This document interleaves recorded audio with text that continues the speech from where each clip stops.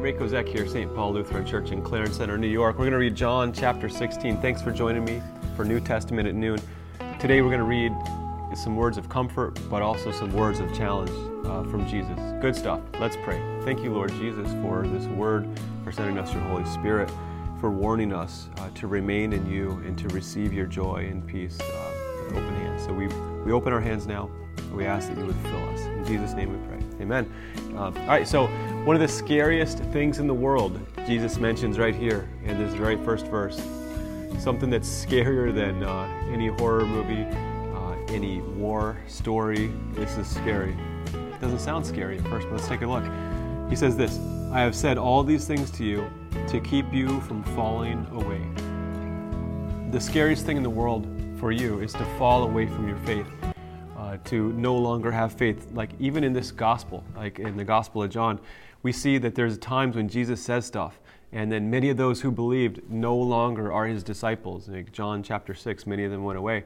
Other places, he says, remain in my word, and then you will be my disciples. So there's this whole idea of remaining in Jesus. That's what he's been talking about. Abide, stay, live in me. The scariest thing is to fall away from our faith.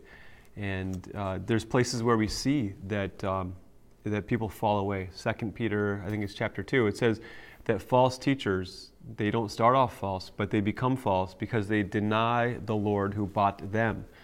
Other places, Paul says that these guys, they've made a shipwreck of their faith. I think that's 2 Timothy chapter 1, that these two guys made a shipwreck of their faith. They obviously had faith, but they landed on the rocks. And so that's scary. It's scary to fall away from your faith. Now, on the other hand, we also believe that Jesus keeps those in faith, that keeps us in faith. That's called the perseverance of the saints, kind of a fancy term there, but he keeps us. And that's what he's going to talk about here, keeping us.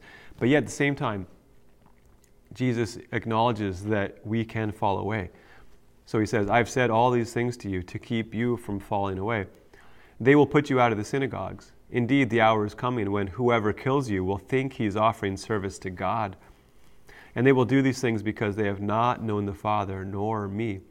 But I have said these things to you, that when their hour comes, you may remember that I told them to you. I did not say these things to you from the beginning because I was with you, but now I am going to him who sent me. And none of you asks me, where are you going? But because I have said these things to you, sorrow has filled your heart. Of course, like they're thinking, Jesus is about to leave, or we get it, he's going to die. Sorrow has filled their hearts. Verse 7, nevertheless, I tell you the truth. It is to your advantage that I go away. And they're thinking, what? Jesus, you're going to go away? How is that good? He says, for if I do not go away, the helper, the paraclete, the comforter, the advocate, the counselor, the helper will not come to you. But if I go, I will send him to you. And when he comes, he will convict or convince the world concerning sin and righteousness and judgment. Concerning sin, because they do not believe in me. Concerning righteousness, because I go to the Father, and you will see me no longer. Concerning judgment, because the ruler of this world is judged. I still have many things to say to you, but you cannot bear them now. When the Spirit of truth comes, he will guide you into all the truth. And by the way, that's even what we see in the process of this book, after Jesus is risen, they see the story of Jesus, the things he said, the things he did, and they see the scriptures that he fulfills, and it's the Spirit that leads them to see that. It's like chapter 2, he says, after he was raised, they understood the scripture, and so on. There's several times in this book even that shows us this. The Spirit of truth comes, he will guide you into all the truth. For he will not speak on his own authority, but whatever he hears, he will speak. And he will declare to you the things that are to come. He will glorify me, for he will take what is mine and declare it to you. All that the Father has is mine. Therefore I said that he will take what is mine and declare it to you. A little while, and you will see me no longer. He's going to the cross. He'll be laid in a borrowed tomb. He says, again a little while, and you will see me. Think of the comfort of this promise to them. Like, yeah, Jesus is going away, and they remembered this, and this is, Saturday. We call Holy Saturday. But Jesus is laid in the tomb, and they're thinking, a little while, and you will see me again. And they're thinking, what's going to happen? Maybe there's this kernel of hope that they get because of the Holy Spirit working in their hearts. I don't know. It's interesting to think about. Verse 17, so some of his disciples said to one another, what is this that he says to us, a little while and you will not see me, and again a little while and you will see me, and because I'm going to the Father. So they were saying, what does he mean by a little while? We do not know what he's talking about. Right? So often that's the case for us too. We don't know what the pastor is talking about. We don't know what Jesus in his word is talking about. Jesus knew, verse 19, that they wanted to ask him. So he said to them, is this what you're asking yourselves? What I meant by saying a little while and you will not see me, and again a little while and you will see me? Truly, truly, I say to you, you will weep and lament, but the world will rejoice, right? These people who've crucified me, they will think that they have done service for God. They will think that they have won, that they have gotten rid of a sorcerer, a false prophet, and they have protected their nation. They have protected their place in society. They think that it's all good. You will be sorrowful, but, he says, but your sorrow will turn into joy. And isn't that just our Christian story?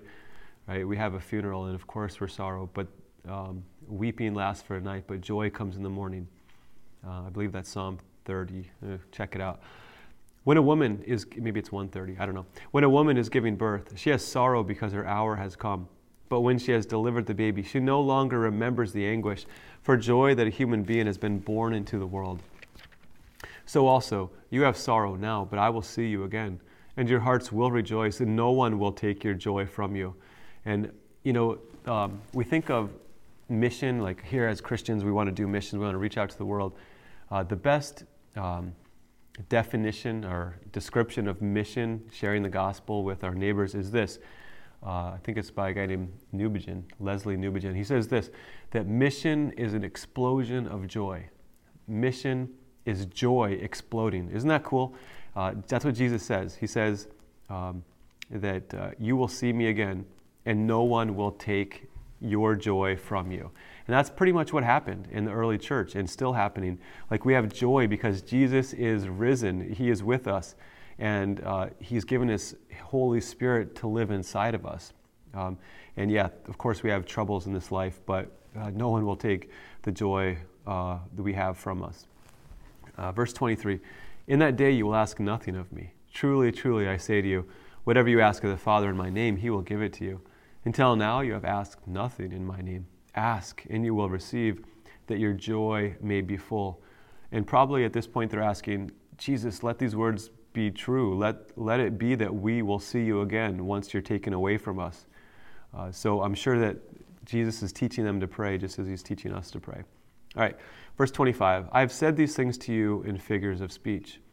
The hour is coming when I will no longer speak to you in figures of speech, but will tell you plainly about the Father. In that day you will ask in my name, and I do not say that I will ask the Father on your behalf, for the Father himself loves you, because you have loved me and have believed that I came from God. I came from the Father and have come into the world, and now I am leaving the world and going to the Father. His disciples said, now you're speaking plainly and not using figurative speech. Now we know that you know all things and do not need anyone to question you. And this is why we believe that you came from God. Jesus answered them, do you now believe? Behold, the hour is coming, indeed it has come, when you will be scattered, each to his own home, and will leave me alone. Yet I am not alone, for the Father is with me. Interesting that Jesus knows in his anguish the Father is with him. And we know from the rest of the story that darkness covers the land, and Jesus is alone. And yet in some mysterious way, the Father turns his face away, yet he's still with him. He takes him through suffering on our behalf. Verse 33, I've said these things to you, that in me you may have peace. In the world you will have tribulation, but take heart, I have overcome the world. That's something that Sean Hannity says, just as like an American citizen. Take heart, in the world you will have tribulation, but take heart, I've overcome the world. As Christians, we say this so much more. We rejoice in this. We're going to have trouble in this world, but we also have Jesus' peace with us. All right, hope these words are encouraging to you.